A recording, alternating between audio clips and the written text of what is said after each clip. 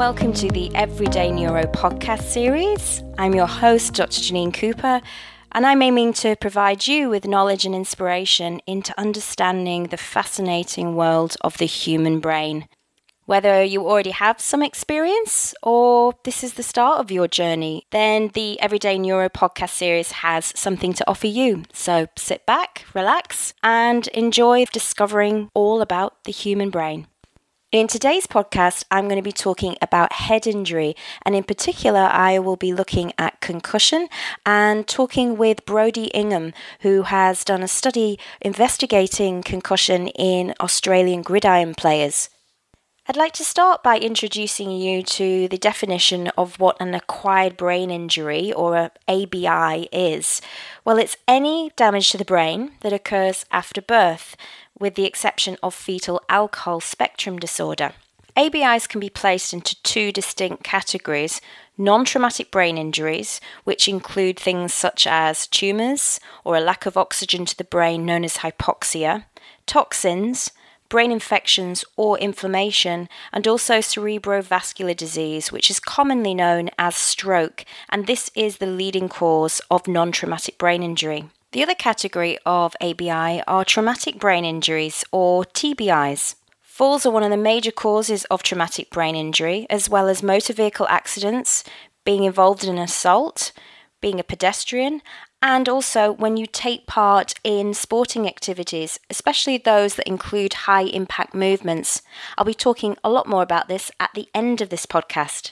Often people associate a traumatic brain injury with injury to the head where there might be an open wound or a fracture to the skull, and many people do believe that there will be a loss of consciousness, when in fact that's not the case. It is due to these erroneous beliefs that many people don't even recognize that they've had a brain injury. They just think they've had a little bump or knock to the head. As a result, many people don't seek medical advice, which leads to underreporting of brain injury, and this affects our understanding of the true incidence of TBI. To try and get a little bit more clarity on the incidence of TBI internationally, Rita Nguyen and colleagues in 2016 published a research article, and I've provided that for you in the show notes, which can be found on the Everyday Neuro podcast page. In a traumatic brain injury where there's external force to the brain, then something called a coup injury occurs under the site of impact with the object. For example, you could be walking down the road and you trip and fall and your head strikes the ground. Well, that's the site of injury, and therefore this is the coup injury. Now let's imagine another scenario where a person is travelling in a car and they are involved in an accident whereby their head strikes the steering wheel. In this case, that's the coup injury, but something else is also happening. The brain is accelerated forward, but it also then deaccelerates and hits the back of the skull, and this is called a contra-coup injury. If you'd like a little bit more clarity, then please look at the diagram I've provided in the show notes. When a person has a brain injury where there is a loss of consciousness, then this is usually due to bruising that occurs at sites within the brain, called the splenium of the corpus callosum, which is this white matter bundle that joins the left and the right hemispheres together, and also the brainstem, which is vital for our autonomic nervous system. So let's discuss some of the things that actually happen to the brain when it's involved in a head injury. There are the immediate or primary things that occur, and these represent the direct result of the rapid acceleration and deceleration of the head, and this can cause distortions or fractures of the skull, but not always. Contusions and lacerations, which result from different movements between the brain and the skull, or the brain and the dura. And the cortex, which is the neurons, may repeatedly impact against the dura or against the bony irregularities of the skull, which can cause damage. Also, there can be areas where there are bleeds in the brain, known as local hemorrhages. And also there can be damage to what we call white matter, which is the axons of neurons. But before I go any further, I just want to reassure you that if you're not sure what some of these terms mean, such as dura, corpus callosum, or axon, then please listen to episode 1, Introduction to the Brain, as I go over these terms in quite a lot of detail, and it will help with your understanding of this podcast. Ready to pop the question? The jewelers at BlueNile.com have got sparkle down to a science with beautiful lab-grown diamonds worthy of your most brilliant moments. Their lab-grown diamonds are independently graded and guaranteed identical to natural diamonds, and they're ready to ship to your door. Go to BlueNile.com and use promo code LISTEN to get $50 off your purchase of $500 or more. That's code LISTEN at BlueNile.com for $50 off. BlueNile.com, code LISTEN. Many of us have those stubborn pounds that seem impossible to lose, no matter how good we eat or how hard we work out. My solution is PlushCare. PlushCare is a leading telehealth provider with doctors who are there for you day and night to partner with you in your weight loss journey. They can prescribe FDA-approved weight loss medications like Wegovy and Zepbound for those who qualify. Plus, they accept most insurance plans. To get started, visit plushcare.com/weightloss. That's plushcare.com/weightloss. Hey, it's Ryan Reynolds, and I'm here with Keith, co-star of my upcoming film, If, only in theaters May 17th. Do you want to tell people the big news? All right, I'll do it. Sign up now and you'll get unlimited for $15 a month and 6 months of Paramount Plus Essential Plan on us. MintMobile.com/switch. Upfront payment of $45 equivalent to $15 per month. Unlimited over 40 gigabytes per month. Face lower speeds. Videos at 480p. Active Mint customers by 531.24 get 6 months of Paramount Plus Essential Plan. Auto renews after 6 months. Offer ends May 31st, 2024. Separate Paramount Plus registration required. Terms and conditions apply if rated PG. Axons after a traumatic brain injury can stretch and break. This disrupts the directional flow of water as the fluid leaks from the broken axon and into the area that surrounds it. To try and fix the problem, the brain uses astrocytes, which act as a glue to repair the broken axon. To try and remove the fluid that's now entered the space around the broken axon, macrophages come along and try to digest the particles in a process called phagocytosis. There are also many blood vessels and fine arteries throughout the grey and white matter of the brain, and if they get pulled and stretched, then they too can break and cause microbleeds. We can use imaging to help us see these in the brain, and something called susceptibility weighted imaging, or SWE, is now being used a lot to have a look at these tiny microbleeds in vivo. Unfortunately, the blood involved in the microbleeds is toxic to the brain, and therefore it can continue to cause damage after the initial injury. We have now talked about what happens to the brain after a TBI, but how do we measure the severity of the injury? One way is to assess the depth of unconsciousness using the Glasgow Coma Scale, or the GCS, and this is administered at the time of the injury as well as on admission to hospital and over time so that we can monitor change. Also, the duration of post-traumatic amnesia, or PTA, is a reliable way for ascertaining severity, and the Westmead PTA scale is commonly used. If you'd like more information about this, then why not take the brain injury workshop that is currently being run by Everyday Neuro? So imagine that you've had a knock to the head and have a mild traumatic brain injury. You could also be told you have a concussion because these two terms are used interchangeably. For the rest of the podcast, I'm going to refer to concussion, which is basically a knock, blow, or jolt to the head, and concussion can affect one or more of several clinical domains, such as physical signs and symptoms, cognitive impairment, and changes to your behaviour. So physical signs and symptoms can include dizziness, headache, drowsiness, and blurred vision. Cognitive impairment can include a loss of memory and also deficits to our attention and our ability to make plans and decisions, known as executive function. These changes in cognition are most likely due to the areas of the brain that are associated with these functions being damaged, and the areas are usually the medial temporal lobes and regions of the frontal lobes. Another area of cognitive change is expressive language, or our ability to communicate. However, the research in this area is mixed, and therefore it's debatable and requires further investigation. After a concussion, people might also notice a change in their behavior.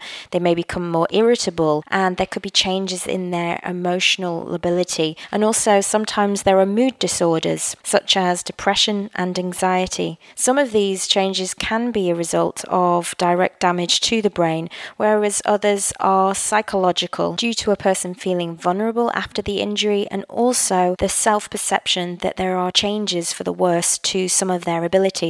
As the symptoms of a concussion vary between individuals, this ambiguity has made it difficult to create a set of criteria to help us diagnose a concussion. For most, it's not all doom and gloom though, as according to Makdisi and colleagues in 2013, over 80% of people who have sustained a clinically diagnosed concussion fully recover in about 7 to 10 days. However, in some cases, if symptoms do persist for more than 3 months, then the person may be suffering from something called post-concussive syndrome, or PCS. It occurs in about 5 to 10% of cases, and while complete recovery is expected, permanent PCS does occur.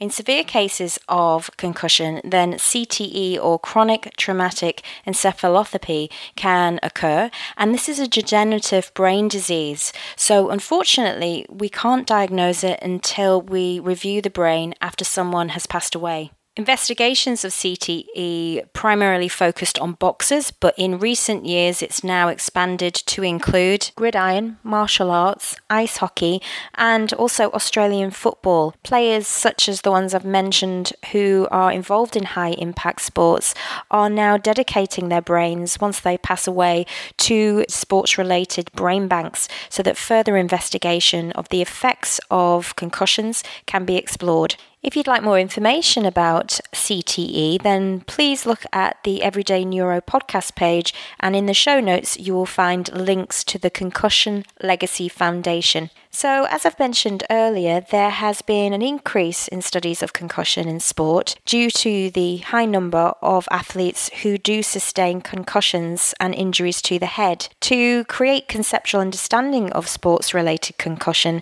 there is a Concussion in Sports group that have had 5 meetings since 2001, and the most recent meeting took place in Berlin in 2016. The outcome of the meetings are documented in a consensus statement, which the authors encourage people to copy and freely distribute.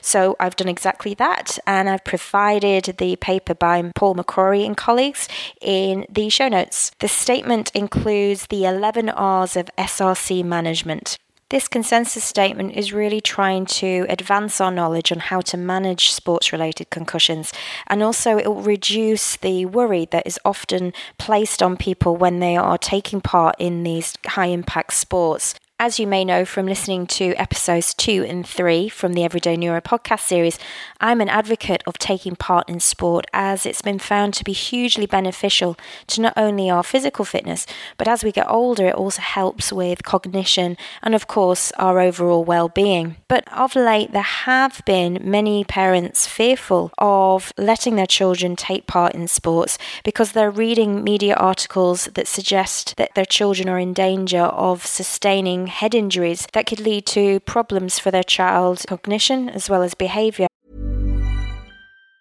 Ever catch yourself eating the same flavorless dinner 3 days in a row? Dreaming of something better? Well, HelloFresh is your guilt-free dream come true, baby. It's me, Keke Palmer. Let's wake up those taste buds with hot, juicy pecan-crusted chicken or garlic butter shrimp scampi. Hello Fresh. Stop dreaming of all the delicious possibilities and dig in at HelloFresh.com. Let's get this dinner party started. Hey, it's Ryan Reynolds, and I'm here with Keith, co-star of my upcoming film, If, only in theaters May 17th. Do you want to tell people the big news? All right, I'll do it. Sign up now and you'll get unlimited for $15 a month and 6 months of Paramount Plus Essential Plan on us. MintMobile.com/switch. Upfront payment of $45 equivalent to $15 per month. Unlimited over 40 gigabytes per month. Face lower speeds. Videos at 480p. Active Mint customers by 531.24 get 6 months of Paramount Plus Essential Plan. Auto renews after 6 months. Offer ends May 31st, 2024. Separate Paramount Plus registration required. Terms and conditions apply if rated PG. However, what I'd like to stress is that it's really important that children and adults, of course, continue to play these sports because it brings so much enjoyment. What we do need to do is follow the kind of advice that we're getting in the 2016 consensus statement, whereby we're managing anybody that sustains a knock to the head at the time of the injury. By removing them from play, they can be evaluating using concussion measures such as the Sports Concussion Assessment Tool, now in its 5th version known as the SCAT-5, and they've also recently developed that to include a measure for children. Unlike professional sports such as US Gridiron, those played at an amateur level may not have the resources necessary to be able to implement the consensus guidelines, and sideline evaluation may not take place, and this could lead to higher risk of concussion-related symptoms. And that leads me very nicely to the next part of this podcast, which is to chat with Brodie Ingham, who has been looking at issues such as this in a group of Australian gridiron players. Hi Brodie, thank you so much for joining us today on the Everyday Neuro podcast series. How are you? I'm well, thank you. Thanks so much for having me. It's an absolute pleasure. So why gridiron? Well, my partner actually plays it. So as the kind of devoted girlfriend, I guess, I've had to learn to appreciate the sport. I'm sure there's many of us that can relate to that scenario, Brodie. I didn't realise there was an Australian Gridiron League. How many players are there currently in it? There's over 3,000 players within Australia, and it's actually played at quite a high level, which surprised me. There's actually a national championship happening currently. Okay, so this is going on right now. And is this a collegiate or professional sport? This is actually just an amateur sport, so it's considered a hobby, I guess, which does really mean that there is limited funding and education on things like concussion within the sport. Right, so does that mean that's potentially why you wanted to look at concussion in Australian gridiron? Yeah, definitely. I really wanted to investigate the effects of sustaining a concussion on a player's cognition and well-being, especially considered that amateur nature of the sport. So when you say cognition and well-being, what did you look at? So in terms of cognition, we looked at memory, expressive language, and executive functioning, which just means how a person thinks things through in life. And then with well-being, we looked at how a concussion may affect levels of stress, anxiety, and depression. Did you have many volunteers? Yeah, I was really lucky. I had 39 players participate over teams in South Australia and Victoria. It's really great to hear that you had so many players wanting to be involved and showing support for doing the study. Yeah, correct. It was definitely supported by Gridiron Australia as well, and a lot of the coaches were really eager to get their players involved. So what did you find in your pilot study? So perhaps the biggest thing we found was that there seems to be a real discrepancy between medically diagnosed concussions, which we defined as concussions that were diagnosed by a medical professional, and then concussions that were self-diagnosed. And by this we meant that players could look back at their symptoms and think about it after, and they decided themselves that that would have been a concussion. Okay, so does that mean those self-diagnosed weren't reported to a medical professional, so therefore they would have basically been underreported? Yeah, that's correct. So these players didn't, even during the game, they didn't seek medical attention. They might have had a break off the field for maybe 30 seconds, maybe half a quarter, but it's highly likely that they then went back on the field without reporting the situation. What impact does that have for the players? Well, one such anecdote that I heard while collecting some data was that one player suffered a concussion, could recognise it as a concussion, but didn't report the injury, and then went to work on Monday where this player was a health professional, and they really felt like they needed a second person to check over their work because the whole day they were quite foggy. And that game might have occurred on a Saturday, so that's 2 days later that they're still feeling the effects of that injury. Wow, that sounds really serious. Are there any other issues that players should be aware of? Because that's sounding like something that could really impact not only the individual, but also other people. Yes, unfortunately, there is a condition, although rare and controversial, can be present in this high-impact sporting environment. And this is SIS, Second Impact Syndrome, and it involves two events. So the first is the initial head injury and the presence of these post-concussive symptoms. And then the second is a second head trauma while still symptomatic of that first injury. And this is where it does get quite dangerous for the player because the brain hasn't had a chance to recover from that first injury, but yet you've created another impact for it. So it struggles. My goodness. So this is, I know SIS is a rare and controversial condition, but there really does seem to be potential in sports like gridiron where you are getting hit time and time again for this SIS to actually occur. Yeah, that's correct. It is hard to diagnose, especially considering the underreporting of the injuries, and it is a real concern considering the rate of underreporting concussions is so high. So what do you think most people can get from this pilot research that you conducted? What I'm really hoping is that studies like this can increase the education and the understanding of concussion within sport and therefore really increase the rate of reporting of these injuries and create a really safe environment where the players and the teams support these injuries that you can't necessarily see, but the symptoms are really very seriously there.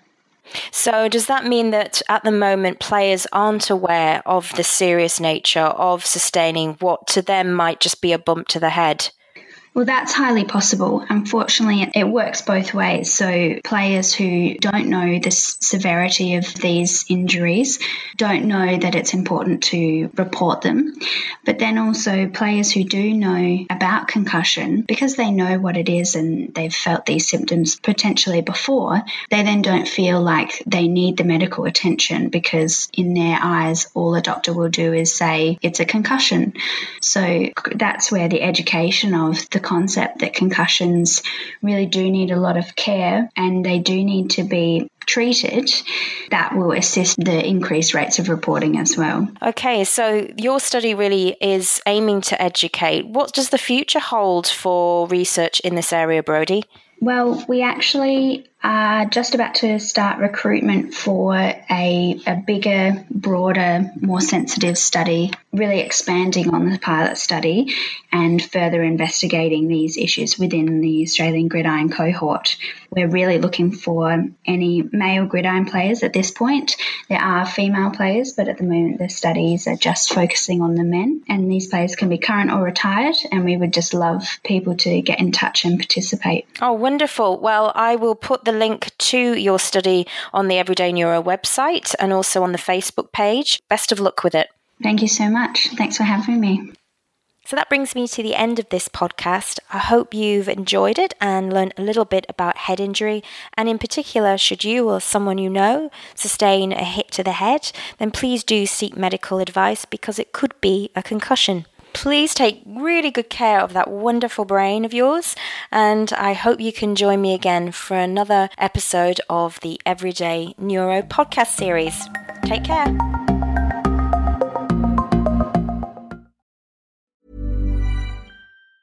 Planning for your next trip? Elevate your travel style with Quince. Quince has all the jet-setting essentials you'll want for your next getaway, like European linen, premium luggage options, buttery soft Italian leather bags, and so much more. And it's all priced at 50 to 80% less than similar brands. Plus, Quince only works with factories that use safe and ethical manufacturing practices. Pack your bags with high-quality essentials you'll be wearing for vacations to come with Quince. Go to quince.com/trip for free shipping and 365-day returns.